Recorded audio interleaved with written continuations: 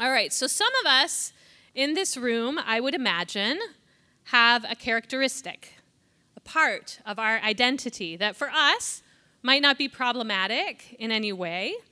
Perhaps it's even a source of pride. But if we'd been born in perhaps another time or place, it could have been a real problem.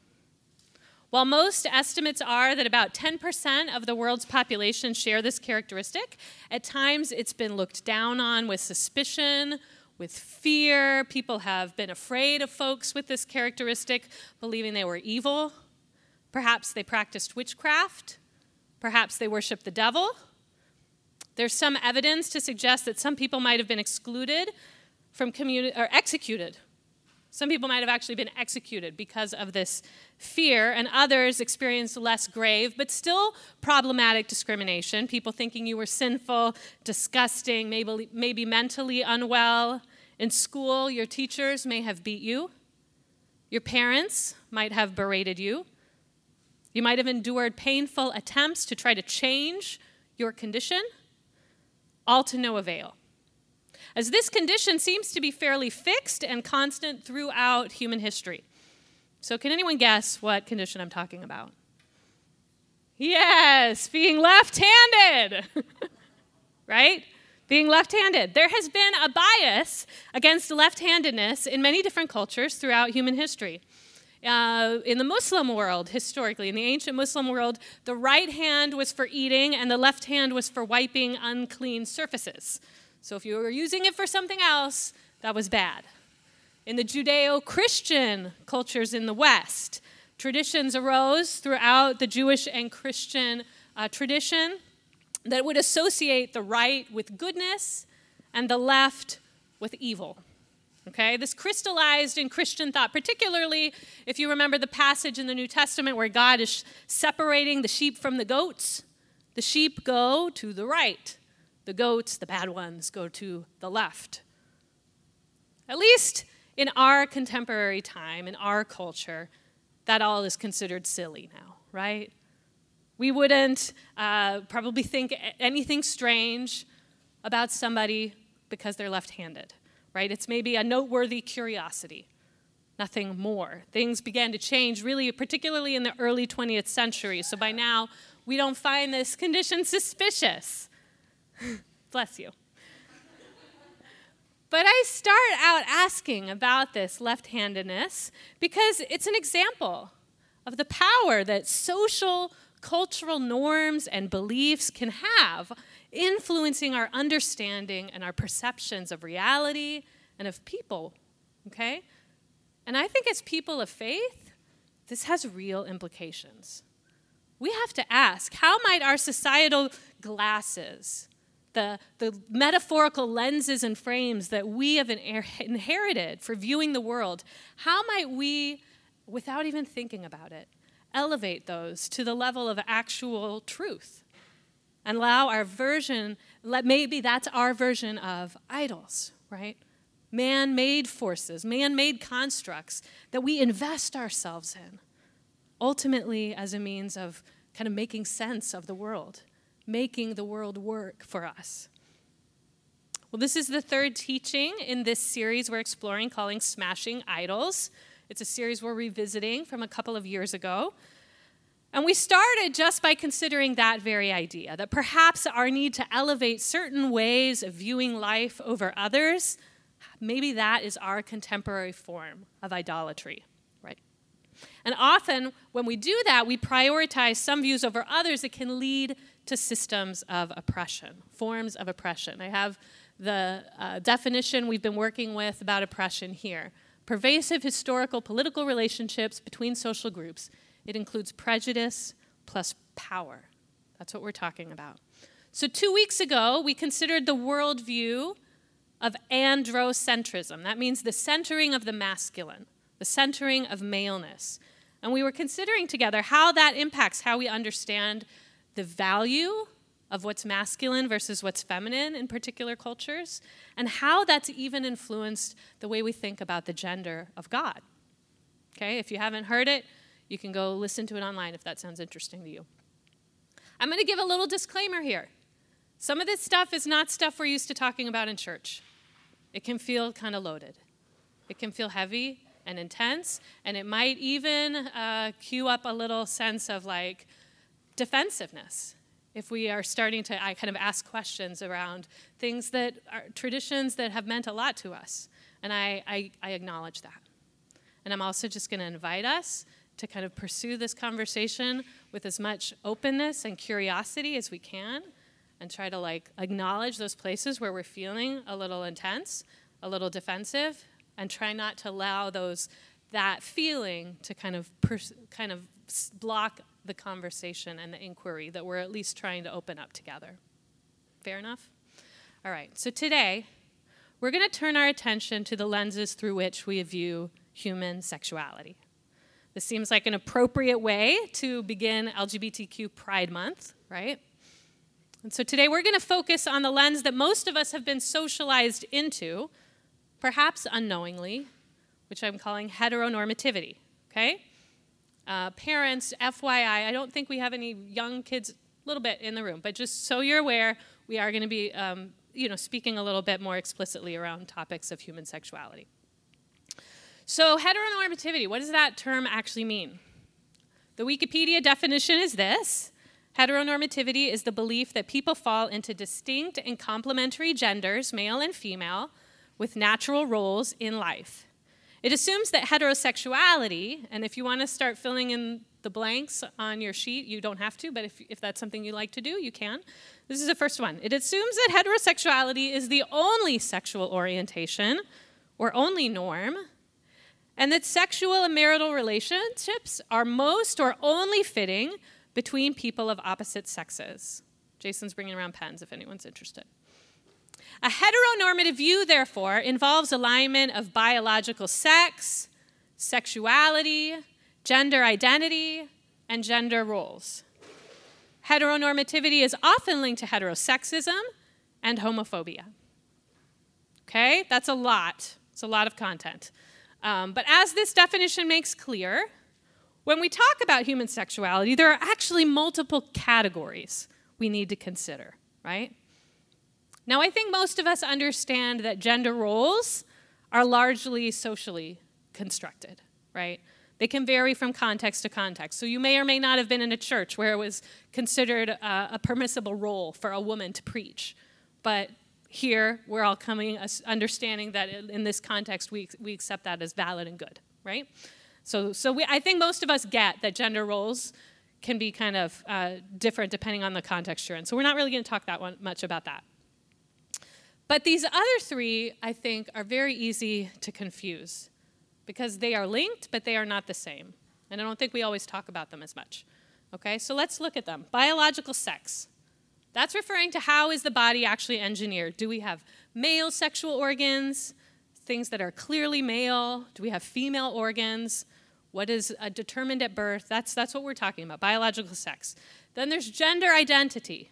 How do we experience our gender? Do we feel like a man? Do we feel like a woman? Do we adhere in some way to how our society understands what it means to be masculine or feminine? And if, of course, our gender identity matches our biological sex, then that is cisgender.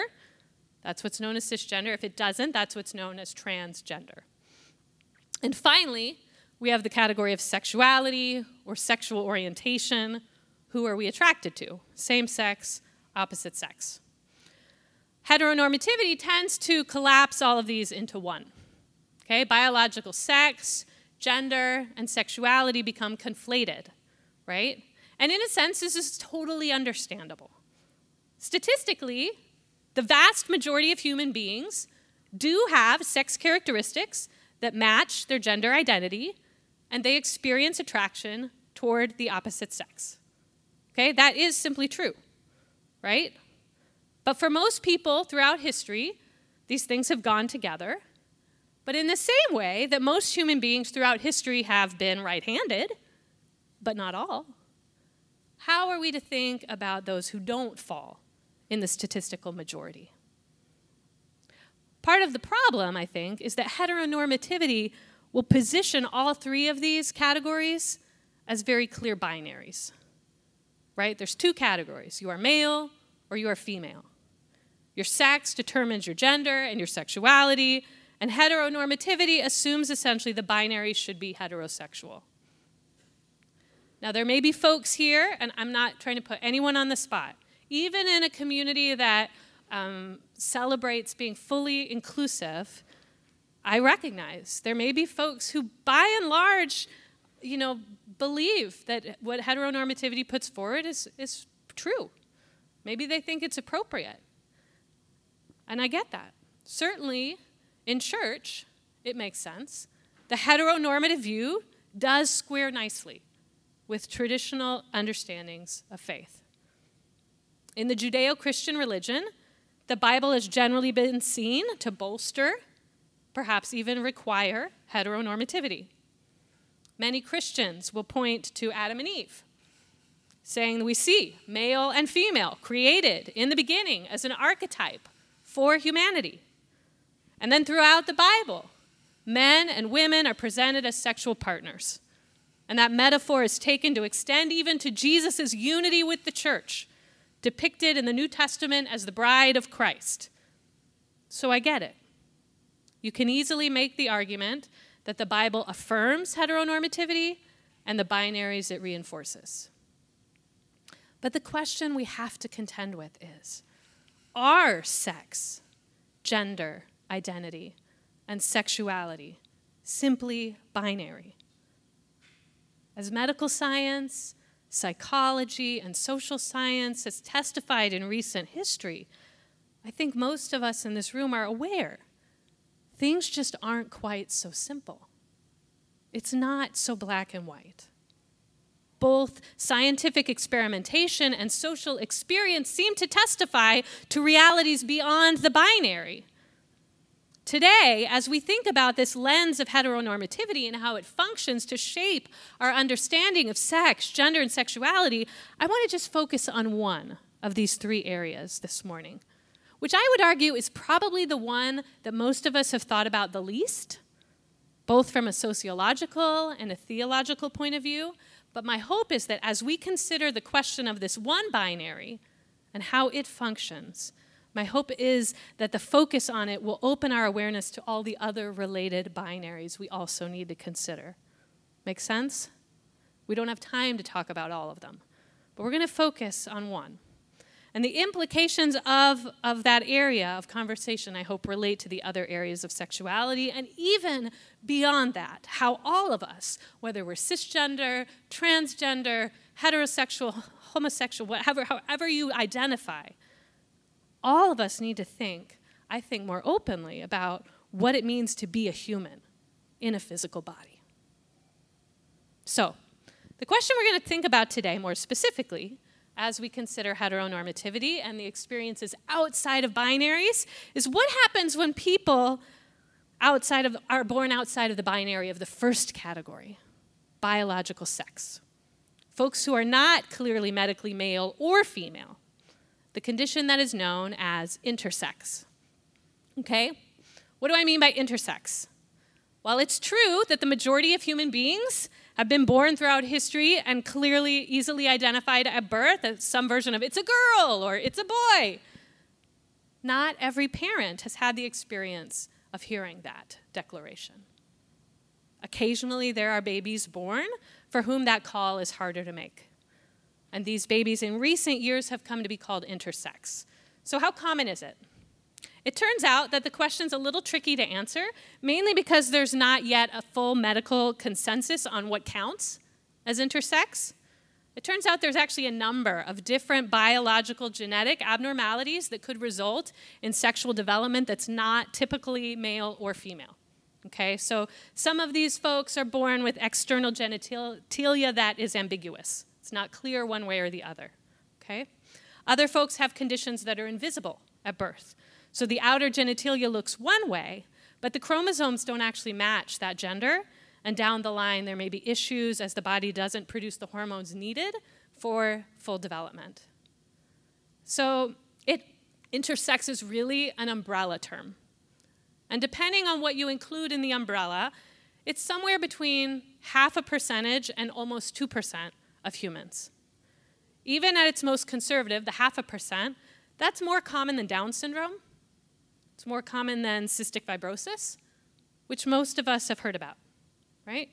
On the more inclusive accounting, the 2%, that would be about as common as having red hair or being a naturally conceived twin. So if you're feeling a little unsettled about what it means to be intersex, you're not alone, okay? Intersex people are troubling to many of us. Perhaps it's easier to think about gender and sexual orientation as being like maybe fluid. We could perhaps think those are just about socialization.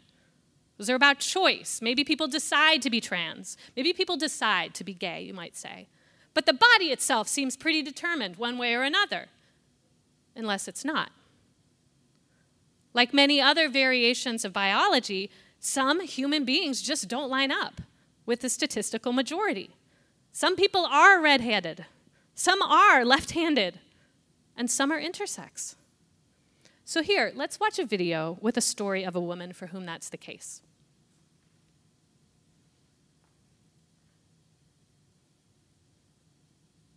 Hopefully it will work. Our sound has been a little challenging. Okay, it looks like I wasn't.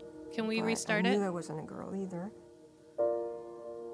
For my entire life, although the people around me expected me to be a boy. All right, one more time.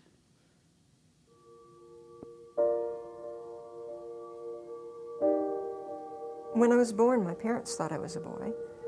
I wasn't, but I knew I wasn't a girl either. For my entire life, although the people around me expected me to be a boy, I was considered defective. It was fairly common for my father to tell me that I looked like a girl. For a long time, I thought if I was just obedient enough to my parents and to God, and I prayed hard enough, God would make me a boy. But like Pinocchio, I didn't feel real. Ordinarily, XY results in male, XX results in female. What I have is some of my cells have XY and some of my cells have just one X.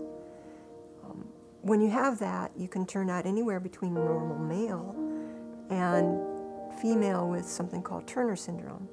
It resulted in both of my gonads being a mixture of streak ovary and testis, and that resulted in their failure.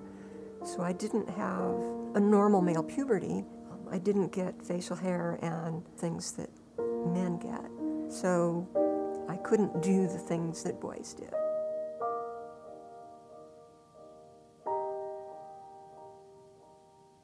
Intersex is a broad term used to cover a number of anatomical differences where persons' bodies aren't clearly male or female or have characteristics of male and female in the same body.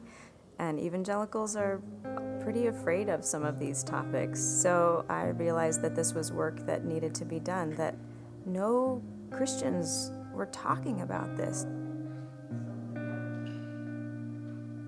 When I went to the doctor, he didn't make any attempt to diagnose. He just said, okay, you haven't developed sexually, you don't have body hair, your genitals aren't what one would expect from a 22-year-old male, and your primary problem is your overall health is poor because of depression and because of lack of hormones.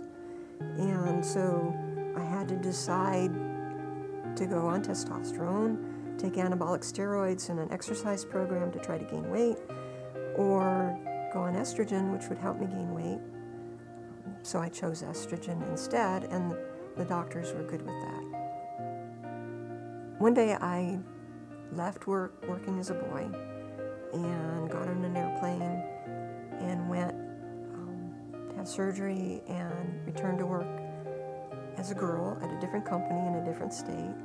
Eventually, I went back to church, and after several years, I shared with some friends who were close to me my story, and they said that I had just ruined my witness or my testimony, and they didn't want to talk to me any longer. And although he was a friend, the pastor recommended that I remain silent. And historically, intersex has been not only silenced, but erased. If you didn't hear that last line, she said, historically, intersex has not only been silenced, but erased. Intersex people are often erased. Why? The truth is, it's a combination of factors. In some cases, the erasure is medical. For several decades, at least, the norm has been that when a child is born with ambiguous genitalia, the medical community has opted to perform surgeries to cosmetically correct the problem. But the problem isn't just a cosmetic issue, right? Like Leanne, what's going on hormonally may not match the outer genitalia, so surgery at birth doesn't really correct anything. It only creates harm. And then there's the reality that a number of folks have conditions that don't show up until later in life. So one common intersex condition is known as androgen insensitivity syndrome, and it means someone's born with genitalia that looks female, but internally she has gonads that were trying to develop into testes and didn't make it all the way. So she does not have ovaries. She has no uterus. Often these folks do identify as women in terms of gender identity, and they're often raised as girls. But it isn't until they hit puberty and they don't begin menstruating that they come to realize they're not actually fully medically women. They are intersex women. So this is an intersex YouTuber, Lavelle. And in her video, she shares the story of wanting to join the U.S. Navy as a young woman, except she was rejected. Because once she elected female on her application, she went in for a medical exam, and they ask her, when was your last menstrual period? And she has to explain that she doesn't have a uterus, she doesn't have ovaries, she doesn't have fallopian tubes. There is no way for her medically to be able to menstruate. And the Navy doesn't know what to do with her. We don't have a category currently for intersex. And so she was rejected, and her dream had to end. These stories of rejection in the church and outside of church are tragic. And as people of faith, we might regret these experiences and hearing about them, but we also might feel at a loss for how to think differently. How do we think about what it means to be intersex theologically? Well, Megan DeFranza is the theologian in the video, and I'm going to be drawing from her work, which is really centered around thinking through these questions, as I just kind of open up a conversation today. And if folks are really interested in this, I highly recommend her book on the topic. So most Christians begin with Genesis when they want to think about this. Gender, sexuality, right? Let's look together real quickly at Genesis 1. 26 to 28. Then God said, let us make mankind in our image, in our likeness, so that they may rule over the fish in the sea and the birds in the sky, over the livestock and all the wild animals, over all the creatures that move along the ground. So God created mankind in his own image. In the image of God, he created them. Male and female, he created them. And God blessed them and said to them, be fruitful and increase in number, fill the earth and subdue it, rule over the fish in the sea and the birds in the sky, and over every living creature that moves on the ground. Our first creation account in Genesis. And here we see male and female created in the image of God. A chapter later, we get the second creation account. And in this one is where woman is formed out of the side of man, because, as it said, it was not good for the man to be alone. All right, Genesis 2. Then the Lord God made a woman from the rib he had taken out of the man, and he brought her to the man. And the man said, this is now bone of my bones and flesh of my flesh. She shall be called woman, for she was taken out of man. This is why a man leaves his father and mother and is united to his wife, and they become one flesh. So we have these stories, these founding myths that are meant to communicate something clearly about how humanity is connected to God. But is that story meant to establish heteronormativity as right and good? How are we to think about these first humans? We have to acknowledge they are unambiguously sexed, male and female. They are cisgendered, they are heterosexual. But are they to serve as the models of what it means to be human? Or are they simply the first parents, not the model for all humanity? What do they mean. Looking at the text alone can't answer that question for us. We actually have to go broader. We have to look both at how ancient cultures that produced and upheld these texts in the Bible thought about sexual identity, and what else the Bible might say about it. So in studying the ancient texts, both from the Bible and other sources in Jewish and Christian thought, as well as texts from other cultures, we have to note, it is clear many people have long been aware that sex is not binary. It has long been known and testified to that biological sex is not a binary. There are norms of male and female, to be sure, but there are also people who fall outside of the characterization. This is not a new phenomenon that we have just noticed. Augustine is the early church father, one of the most influential thinkers in history, lived around the 3rd century, and he wrote this: although androgynes, whom men also call hermaphrodites, are very rare, yet it is difficult to find periods when they do not occur. In them, the marks of both sexes appear together in such a way that it's uncertain from which they should properly receive their name. However, our established manner of speaking has given them the gender of the better sex, calling them masculine. Yeah, he was very androcentric. Yeah, you can see the sexism at work there. But here you do see, he's saying, we know there's more than just male and female. The writings of ancient Jewish rabbis, going back to the biblical era, show that they understood this to be the case.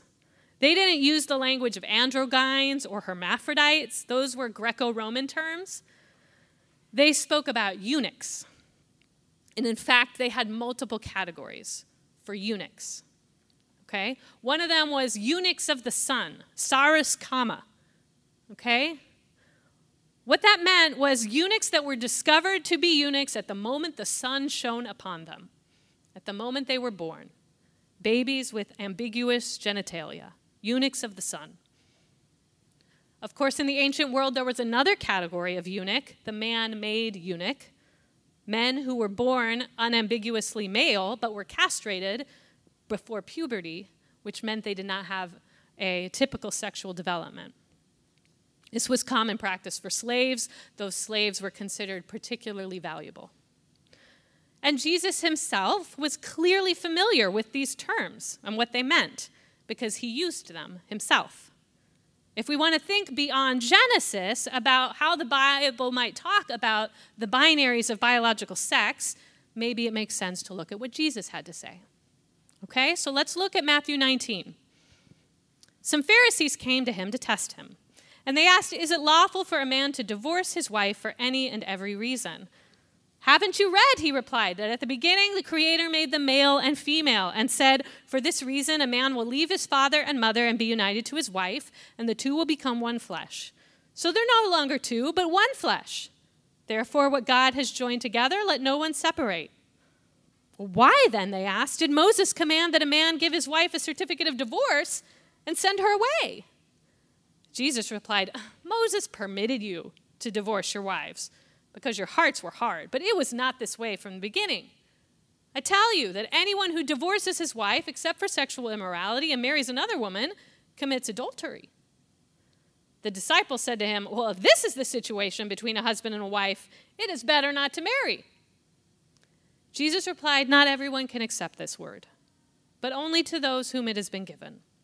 For there are eunuchs who were born that way, and there are eunuchs who've been made eunuchs by others, and then there are those who choose to live like eunuchs for the sake of the kingdom of heaven. The one who can accept this should accept it." All right, so I'm going to put forward, this is a super dense passage and very much a head scratcher, okay? We're not going to get to all of it. But we see Jesus points to men and women first and Genesis, affirming that most people will marry and that marriage is sacred and that something about the garden story is relevant for how we understand all that. So some might argue that Jesus is holding up heteronormativity, right? That he seems to be reinforcing it. I get that interpretation if you only read the first part of his response, which most people do. But it doesn't end there.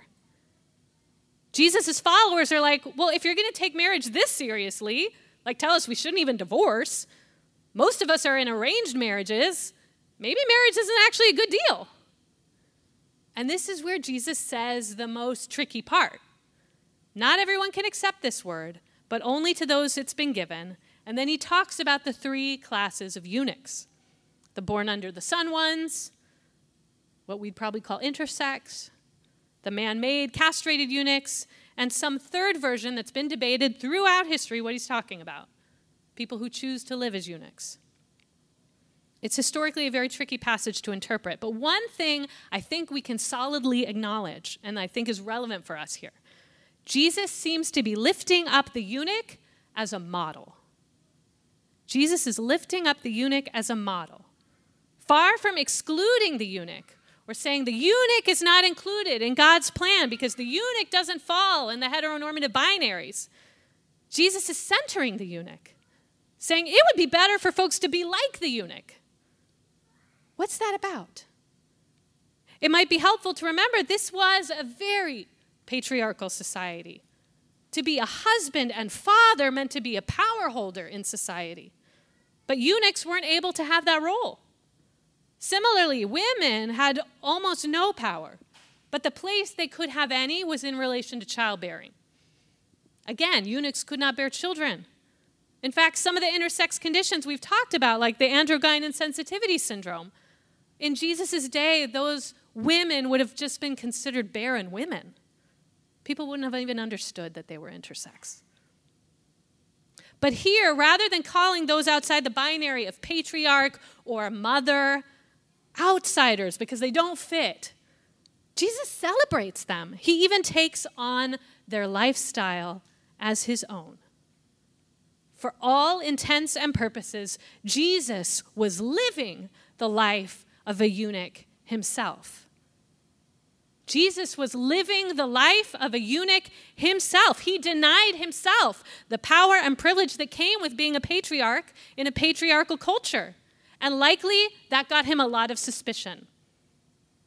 People were probably gossiping about his status. Some theologians wonder if perhaps that's why he's bringing up eunuchs in this way, as a way to name out loud the slur that everyone's speaking behind his back, questioning his masculinity because he doesn't have a wife. He is suspicious as a bachelor, a celibate, unmarried man. That was not a cool thing.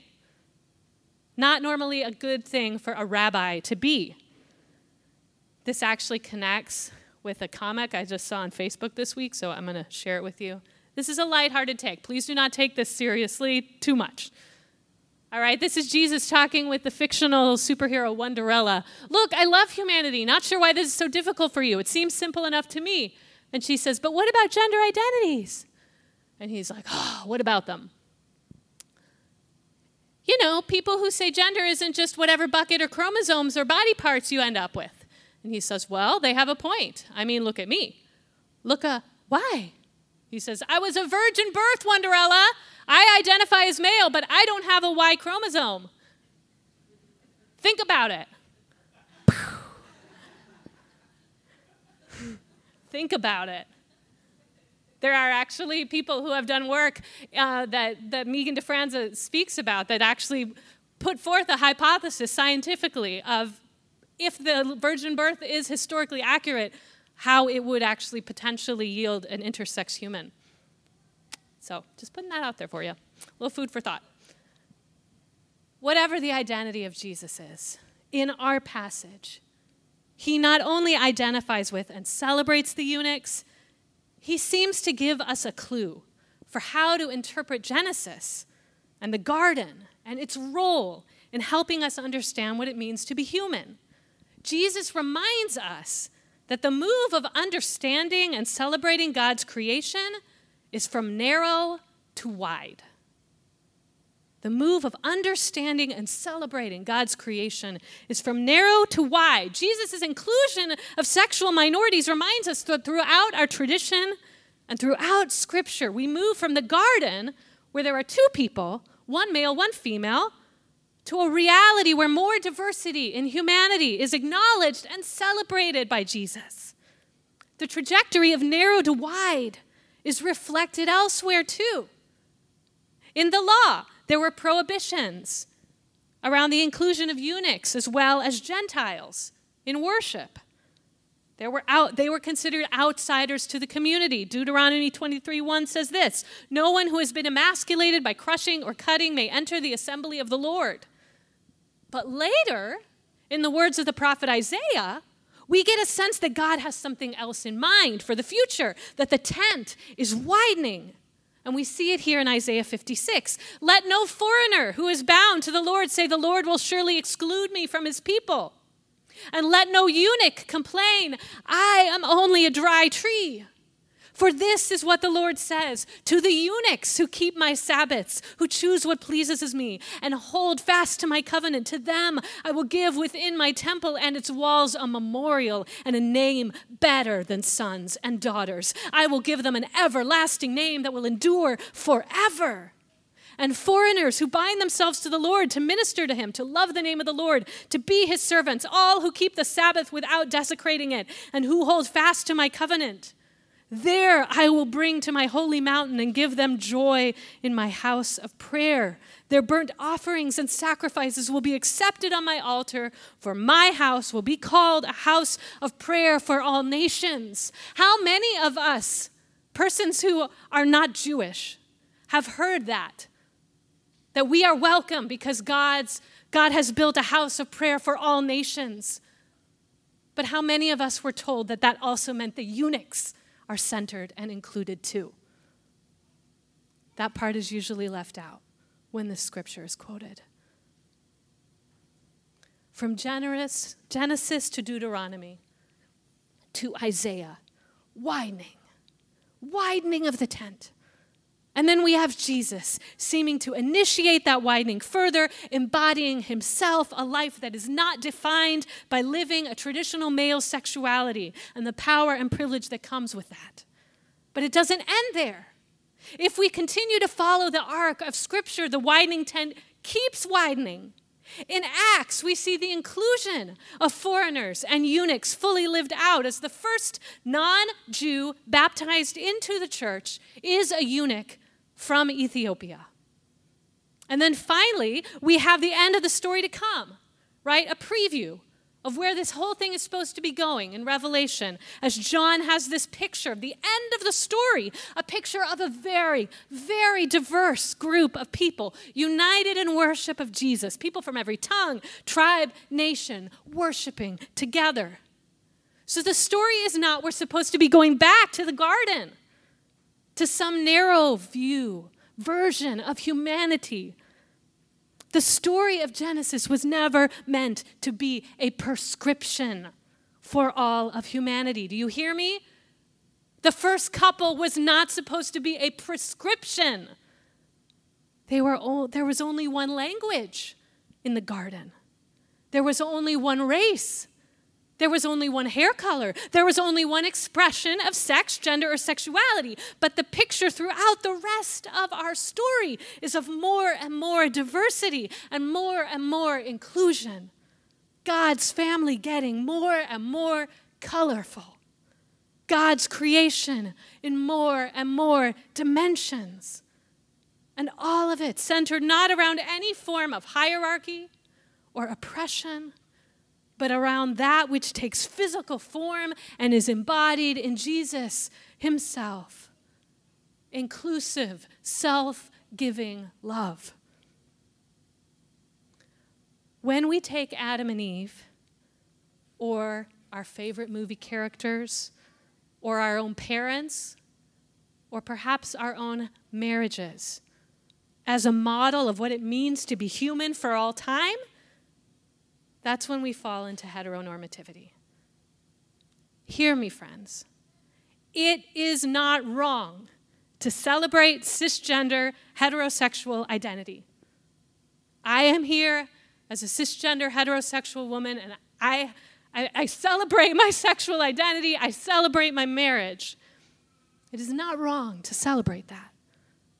It is wrong to impose the binaries of sex, gender, and sexuality on all of humanity and oppress those who don't fit in those binaries. When we use the narrow heteronormative lens, often rooted in narrow understandings of what it means to be created in the image of the divine, to exclude or erase those who don't fit in the heteronormative mode, we miss seeing the full creativity of the God we worship.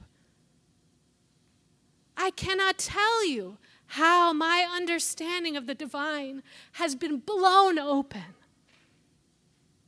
by coming to know and celebrate the work of God in my queer and trans brothers and sisters and family members.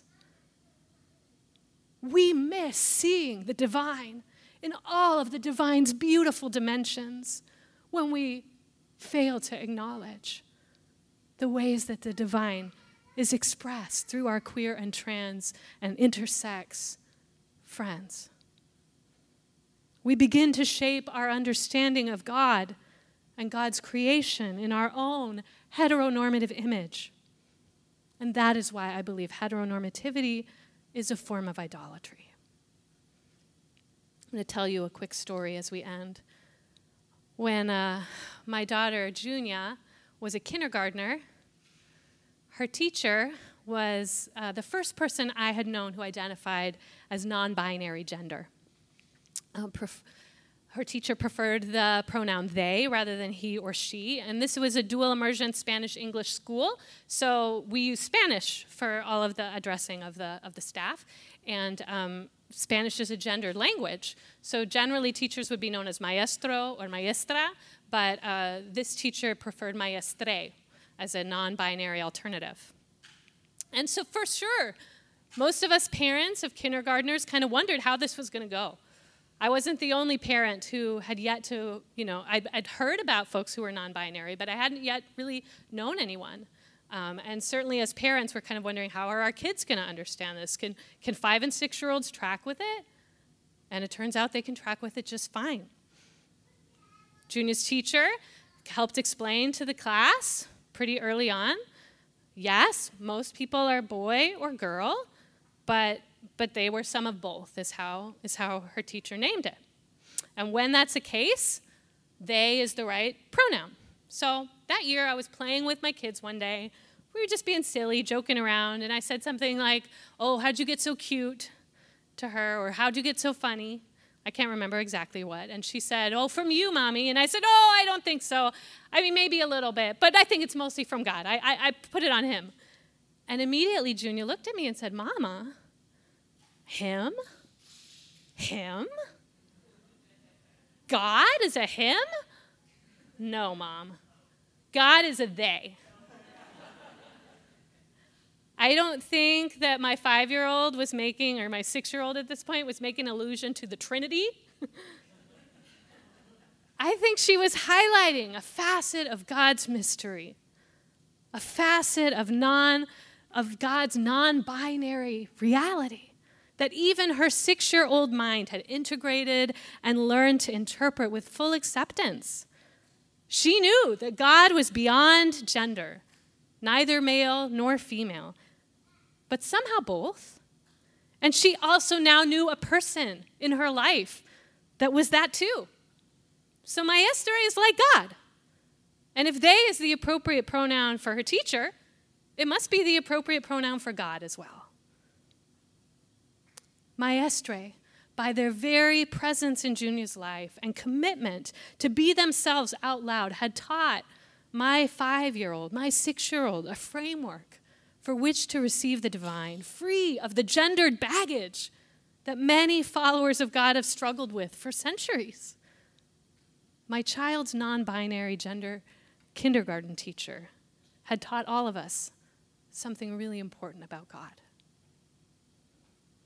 Our queer and trans family members have been given unique gifts and unique calls and unique ways to reflect the character of God, the queer character of God. Wonderful ways that we would be remiss not to receive. I believe our body suffers.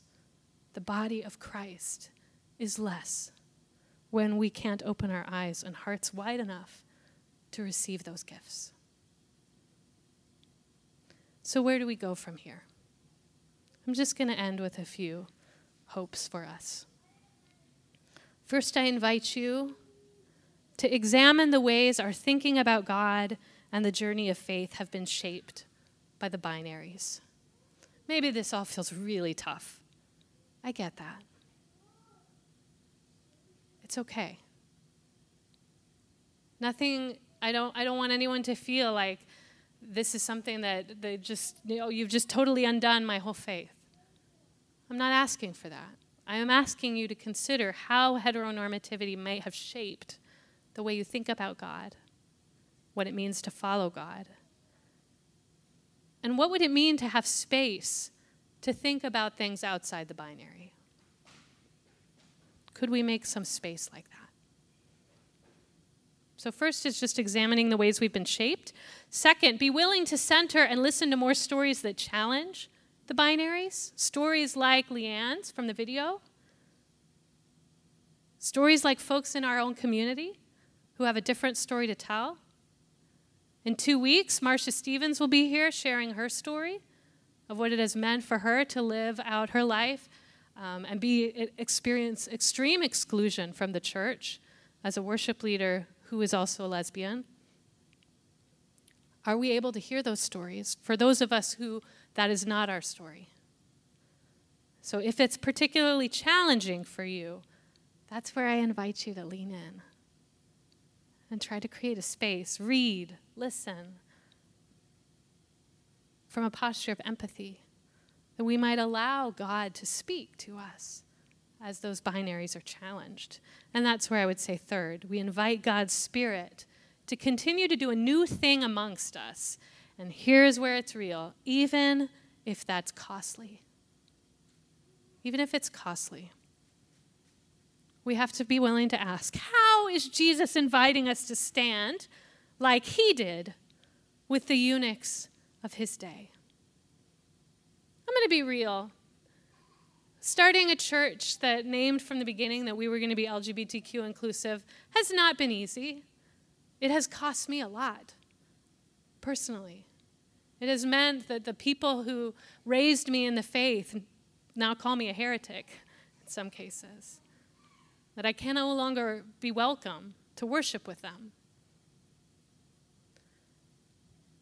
But Megan DeFranza, I think, says this really well, the theologian. You don't get to have it both ways. You don't get to have solidarity with the marginalized and popularity with the powerful. You don't get to have solidarity with the marginalized and popularity with the powerful. It doesn't work like that. Jesus wasn't popular with the powerful either. That gives me a lot of encouragement. But here's the other thing. Standing, even when it's costly, in solidarity, and being a part of the new thing means we get to find Jesus with us in the place of standing with the marginalized, bearing witness to the new things God is doing. I, at this point, have seen enough that I know that every cost, it's like I would choose it again 1,000 times.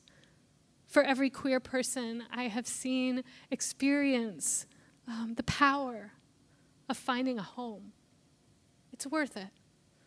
And Jesus is there in this unique way that now I feel like the rest of the church that's not there, they're missing this beautiful, gorgeous, amazing thing that the Spirit of God is doing right now. And I feel honored to be a part of it.